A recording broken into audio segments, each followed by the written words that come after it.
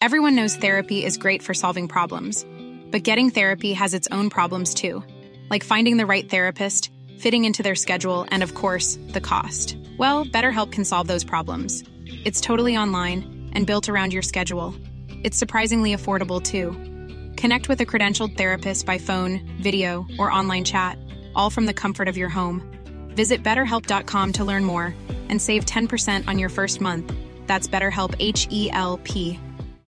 Millions of people have lost weight with personalized plans from Noom. Like Evan, who can't stand salads and still lost 50 pounds. Salads generally for most people are the easy button, right? For me, that wasn't an option. I never really was a salad guy. That's just not who I am. But Noom worked for me. Get your personalized plan today at Noom.com. Real Noom user compensated to provide their story. In 4 weeks, the typical Noom user can expect to lose 1 to 2 pounds per week. Individual results may vary. Congratulations, true crime addicts. We've survived another week. It's Friday, May 12th, 2023. On tonight's show, death by Moscow Mule.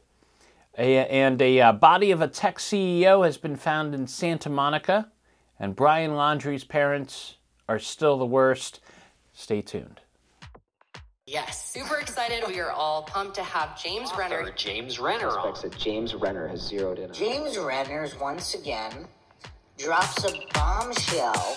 Investigative journalist, reporter, James Renner, who's been on the podcast, longtime friend of mine.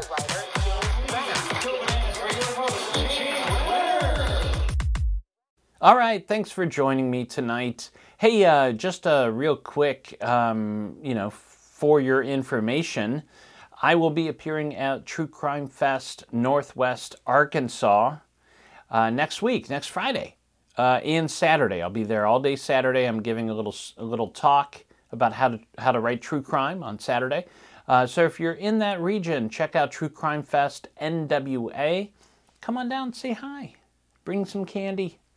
I'm very gullible. I'll take whatever you got. But yeah, check it out online. True Crime Fest NWA. Let's get to the top stories. 33-year-old Utah mother Corey Richins was arrested on Monday and charged with the murder of her husband Eric, according to NBC News. This story has it all. Here we go. Eric was found dead of a fentanyl overdose in his bedroom of their home on March 4th of 2022. Now, at first glance, this is just another victim of the opioid epidemic. It happens every day. These fentanyl overdoses. That's what it appeared to be at first. But after his death, Eric's relatives and friends went to the police and said, "Hey, please look at his wife, Corey."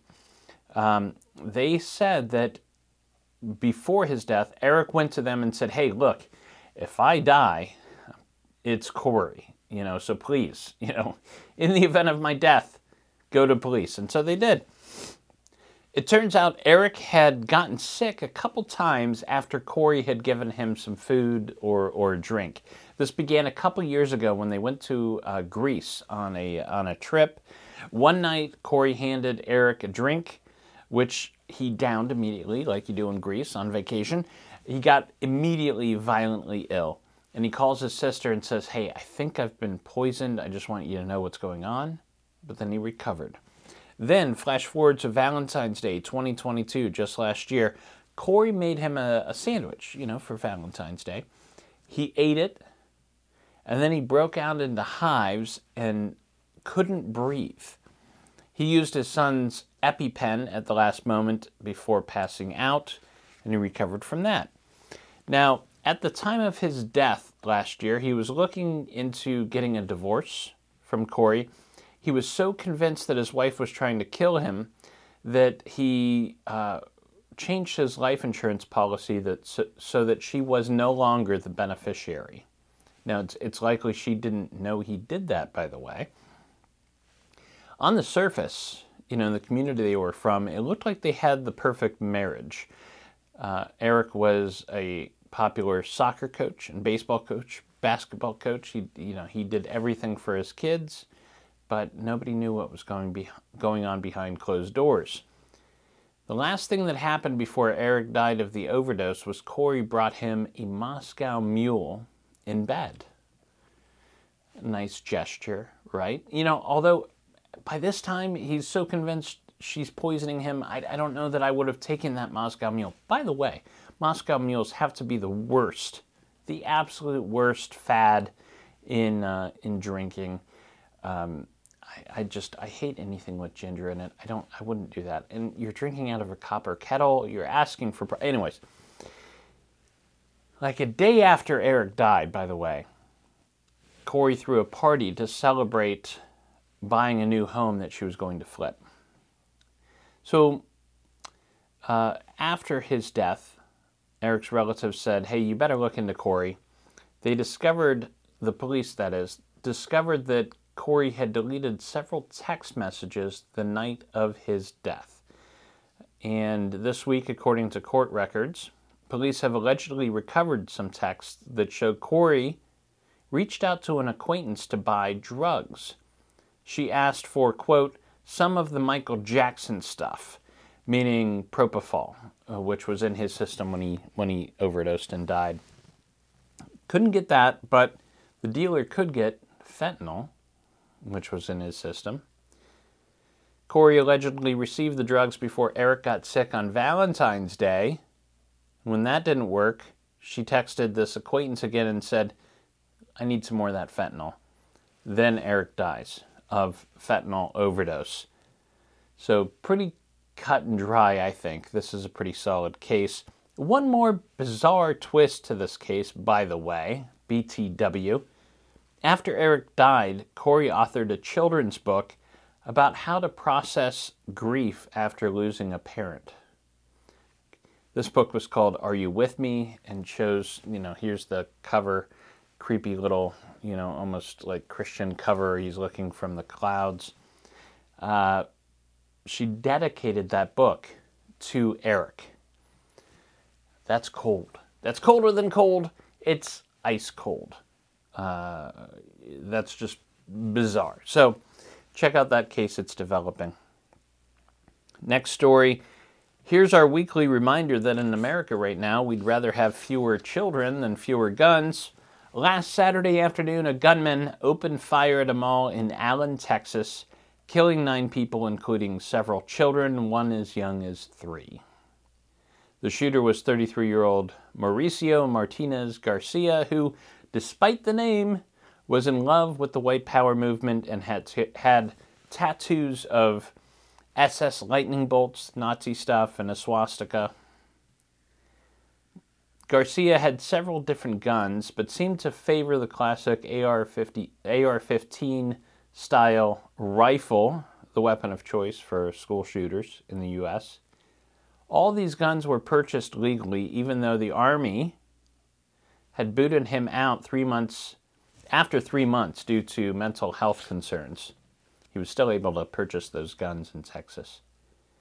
During the attack, Garcia wore a tactical vest with a patch that read RWDS, which stands for Right Wing Death Squad, a conservative group of incels with very small penises.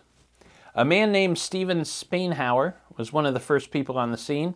When interviewed by CBS News, Spainhauer said, quote, the first girl I walked up to was crouched down, covering her head in the bushes. So I felt for her pulse, pulled her head to the side, and she had no face. In response, Democrats within the Texas legislature, along with 2 Republicans, have advanced a bill to raise the age to buy AR-15 style rifles from 18 to 21. However, the bill is expected to fail when it reaches the Senate. State Republicans are hoping thoughts and prayers will magically stop this from happening again. I'll see you next week. Final top story of this week, a body found in the courtyard of an abandoned property in Santa Monica has been identified this week and found to be that of 39-year-old Bo Mann, who disappeared on November 30th, 2021. Mann was the founder and CEO of SoberGrid, which is an app that connects addicts with sober help in their areas. A very, very important app He was last seen outside a 7-Eleven on Ventura Boulevard. He called an Uber, but during that ride, he texted 911. The police received the text and answered it, but did not get a response. So you think, gotta be the Uber driver, right? Well, the Uber driver was apparently interviewed and cleared by police, and Uber says that the driver immediately picked up another rider after dropping man off near where his body was found. So what the hell happened there? Since his disappearance, man's fiancé, Jason Abate, has been leading a charge for justice on social media. He kept the case in the news, kept it alive. Good for him. He says they had planned to marry and adopt children. So many questions about this one. Such a weird case. First of all, he's found in the courtyard of an abandoned property in Santa Monica. Now, Santa Monica is one of those zip codes in America that, like, it's weird to think that there's any abandoned properties there. People are falling over themselves to get property in Santa Monica. So that's weird. There can't be many of those, right? Also, why did he text 911 but nobody else? Why didn't he text Jason if something was going wrong? It's a weird move. He's also the CEO of the Sober Grid app. I don't know a lot about his history. It suggests to me that maybe he has some addiction problems of his own. Was that involved here? This is just, pure conjecture. But it's such a weird, those are the cases that interest me the most, that have all these circumstantial clues that seem to go nowhere, but also seem to tell a story. So I have a hunch we'll be learning more about this mystery in the weeks to come. So check it out. Bo Man has been found. Those are the top stories for this week. I'm going to be right back with some cold case updates and pop culture and weird news, including updates in the Gabby Petito case, some news about Natalie Holloway, and Elizabeth Holmes combs her hair. I'll be back in 2 and 2. Please hang up and try again. Life is full of awesome what-ifs, and some not so much, like unexpected medical costs. That's why United Healthcare provides Health Protector Guard fixed indemnity insurance plans to supplement your primary plan and help manage out-of-pocket costs. Learn more at UH1.com. It's that time of the year. Your vacation is coming up. You can already hear the beach waves, feel the warm breeze, relax, and think about work. You really, really want it all to work out while you're away. Monday.com gives you and the team that peace of mind. When all work is on one platform and everyone's in sync, things just flow. Wherever you are, tap the banner to go to Monday.com. There's never been a faster or easier way to start your weight loss journey than with PlushCare. PlushCare accepts most insurance plans and gives you online access to board-certified physicians who can prescribe FDA-approved weight loss medications like Wegovy and Zepbound for those who qualify. Take charge of your health and speak with a board-certified physician about a weight loss plan that's right for you. Get started today at plushcare.com/weight loss. That's plushcare.com/weight loss. plushcare.com/weight loss. Burrow is a furniture company known for timeless design and thoughtful construction, and free shipping, and that extends to their outdoor collection. Their outdoor furniture is built to withstand the elements, featuring rust-proof stainless steel hardware, weather-ready teak, and quick-dry foam cushions. For Memorial Day, get 15% off your Burrow purchase at burrow.com/acast, and up to 25% off outdoor. That's up to 25% off outdoor furniture at burrow.com/acast. Hi, I'm Alexa Doubt with the Porchlight Project, a new nonprofit dedicated to funding DNA testing and genetic genealogy for cold cases in the state of Ohio. For our first case, we assisted the Cuyahoga Falls Police Department, funding new DNA tests on evidence from the 1987 unsolved murder of 17-year-old Barbara Blatnick. That information was given to expert genealogists who traced the genetic markers to a man named James Zastonic, who was arrested in May of 2020 and charged with Barb's murder. Our goal at the Porchlight Project is to entirely fund 3 to 4 cold case investigations every year. Each new case costs about $6,000 to complete, which is a small price to pay for closure. The Porchlight Project relies on generous donations from the public. Even $5 can help us solve a murder. For more information on how to help, please visit porchlightonline.org. And welcome back to The Great American Dream Machine, starring Marshall Efron. Here's a little update in the Gabby Petito fallout. Gabby's parents have asked a court this week to compel Brian Laundrie's mother to turn over a letter she wrote to her son, according to People.com. In the letter, Roberta Laundrie allegedly writes to her son that if he ends up in prison, she'll send him a cake with a shiv inside of it. Now, I think what she probably meant there was a file, something to cut the bars of the cell so you can escape, because a shiv is what's used to stab and kill other inmates, and I don't think that would help him much. Anyways, the Petitos are suing the Laundries for intentional infliction of emotional distress. They allege that the Laundries helped their son Brian conceal the murder of their daughter Gabby. Brian took his own life before police could arrest him, because he's a punk like that. Last Thursday, moving on, next story. Last Thursday, Fort Worth police confirmed that Melanie Mayoko was Melissa Highsmith all along. Here's the story. Melissa Highsmith was abducted from her parents' home in Fort Worth in 1971 when she was just 21 months old, according to The Independent. Now, a woman posing as a babysitter took her and disappeared. This was the longest-running missing persons case in the United States history. Highsmith's family tracked her down after hiring a genealogist to try to locate her through 23andMe. It wasn't the police that did this. This was the family that found her. Turns out she'd been living only 10 minutes away all this time under the name, Melanie Mayoko.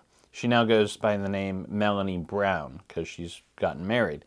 Now, DNA tests by police last week confirms her identity.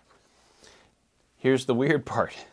The statutes of limitations has run out on kidnapping. So even if they find, and they're looking for the woman that abducted her back in 1971, the reason it's been hard for them to find her is that Melissa, aka Melanie, actually ran away from the woman who took her at age 15. Apparently she was an abusive mother. I don't know why you would go through the extent of kidnapping a child just to abuse them later, but that's apparently what happened. And she escaped when she was 15 and has been living on her own until she got married. What a story. So, statutes of limitations have run out. All they know is this woman went by the name Ruth Johnson. They're looking for her. She raised Melissa as Melanie until the age of 15. Now, thank God, her parents, this woman's parents, are still alive. They didn't die. That was my first thought. I'm like, oh my God, they died thinking their daughter was still missing. No, they're still alive. And in fact, here's a nice little cherry on top of the story. Melissa plans to remarry her husband so her real father, can walk her down the aisle. I love that story. Remember Jorn Vandersloot? He's about to be extradited to the United States to face extortion and fraud charges, according to CNN. If that name sounds familiar, you do know him if you're into true crime. Jorn Vandersloot. First of all, he looks like Bill Hader's unattractive younger brother. He's the guy that was last seen with Natalie Holloway the night she went missing in Aruba back in 2005. Has it really been that long? Yes, it has. Natalie Holloway, she had just graduated high school. She was there with her friends celebrating and disappeared. Vandersloot is currently serving a 28-year prison sentence in Peru for the 2012 murder of Stephanie Flores, if you remember that story. So what's the fraud? that he's being extradited for? Well, apparently he told Natalie's mother that he would show her where he left Natalie's body in exchange for $250,000. She wired $15,000 to a bank account in the Netherlands that he had control over, and Natalie's mother's lawyer gave him another $10,000 in person when he went to Aruba, and then Vandersloot took him to this location, said that this is where you left the body. Of course, nothing was found. They don't believe that story at all. I think something more is going on with this. That's just a hunch. There seems to be a real reason. They don't really have to extradite him. He's not going to, I don't think he'd get more charges or more prison time in the U.S. I don't know how that works, but he's going to be in prison in Peru for a long time. Why are they bringing him here? Is it so they can put him in a room with another inmate and he gets to talking and that inmate can tell him what happened to Natalie? I think there's a bigger play going on here. Someone's playing 4D chess with this case. Hopefully it ends in resolution. Moving on to weird news. Here's the most fucked up thing I came across this week. Josef Fritzl has a new book out. Who's Josef Fritzl? You've heard of this case, I'm sure, but you might have forgotten his name. This was a few years ago. Fritzl lived in Austria. His daughter Elizabeth disappeared in 1984 at the age of 18. Elizabeth was found alive 24 years later in 2008 when Fritzl was arrested. Why was he arrested? Because Elizabeth was discovered in a secret cellar within Josef's house. He had kept his daughter as a sex slave for 24 years. He has this book. The book was edited and released by his lawyer, Astrid Wagner. And before you get upset that she's releasing this book, I think there's, again, another bigger play here. She tells The Guardian that this book, written by 88-year-old Fritzl, quote, has failed. She's talking about him first before the book. Says, Fritzl, quote, has failed to recognize the dimension of his crime. They need to try to get to grips with their guilt. And this book that he's written will explain why he went astray to such extent. The title of the book is The Abysses of Josef F. So I guess it's a peek into the mind of a person that would do something like that, which holds some sort of value, probably. The question is, where does the money go? Obviously, it should go to the victims. Weird thing is, he thinks that this book is going to get him back in touch with his family. He doesn't understand why his wife won't talk to him. Probably has something to do with what he did to their daughter. In pop culture news this week, let's talk about the New York Times profile of Elizabeth Holmes. You know Elizabeth Holmes. She was the CEO of Theranos, or, you know, the voice, the person behind it, right? This machine that she said she had invented that would take a single drop of blood and run all these diagnostic tests to figure out everything that could be wrong with you and screen for, you know, all sorts of diseases and cancer. And it would be the least invasive thing ever, and who wouldn't want that to happen? And it was heralded as this amazing new thing, and she was the youngest female CEO billionaire in history, and it was all a scam. She also did weird things like she dropped her voice and she spoke in that real low, like, almost like, the podcaster voices that you hear these days. But she had that fake low voice and that frazzled hair. And I get in trouble every time I talk about that hair. I'm a guy and I shouldn't be commenting on women's hair, but it always struck me as weird. I don't know what to say about that. But in this profile, though, she's combed her hair. It's straight. It's suddenly straight. And she's talking in a real voice. She's dropped the act. She speaks in her real voice. She's a real person now. She's a mother. And it's weird for many reasons.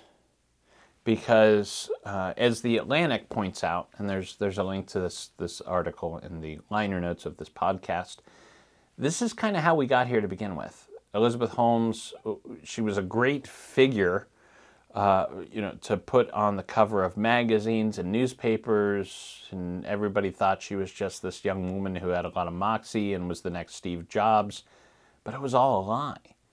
And she was spinning this tale, and they just kept covering her until some scientist is like, hey, things aren't adding up here.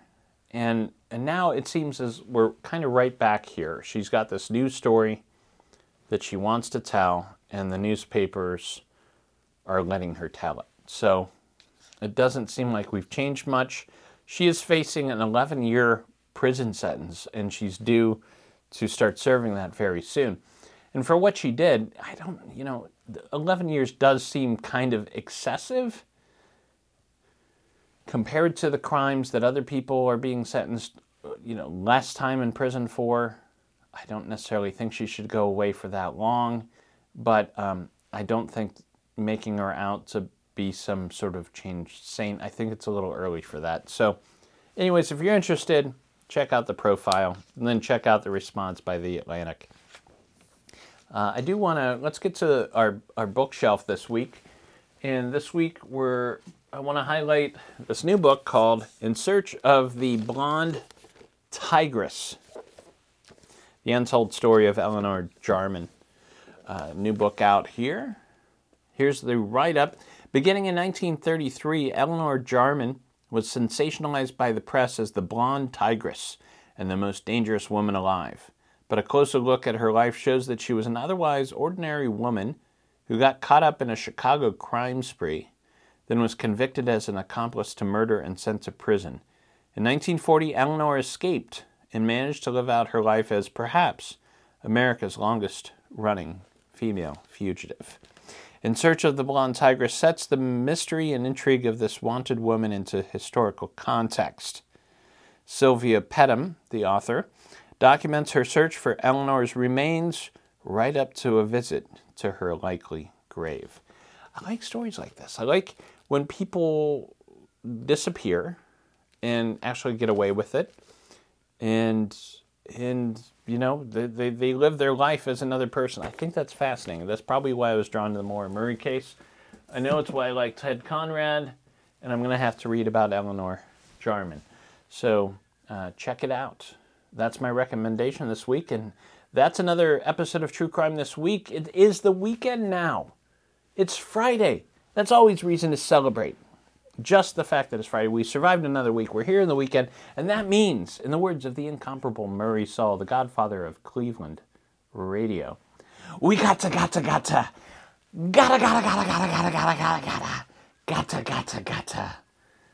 get down, damn it. True Crime This Week is a Fearful Symmetry production. Photo and artwork are licensed through Shutterstock. If you like the cut of my jib, I have another podcast you might enjoy called The Philosophy of Crime, in which I attempt to solve the big questions behind our true crime obsession by looking to philosophy for answers. Thank you for listening. I'll see you next week. Sit, Brownie, sit. Good dog.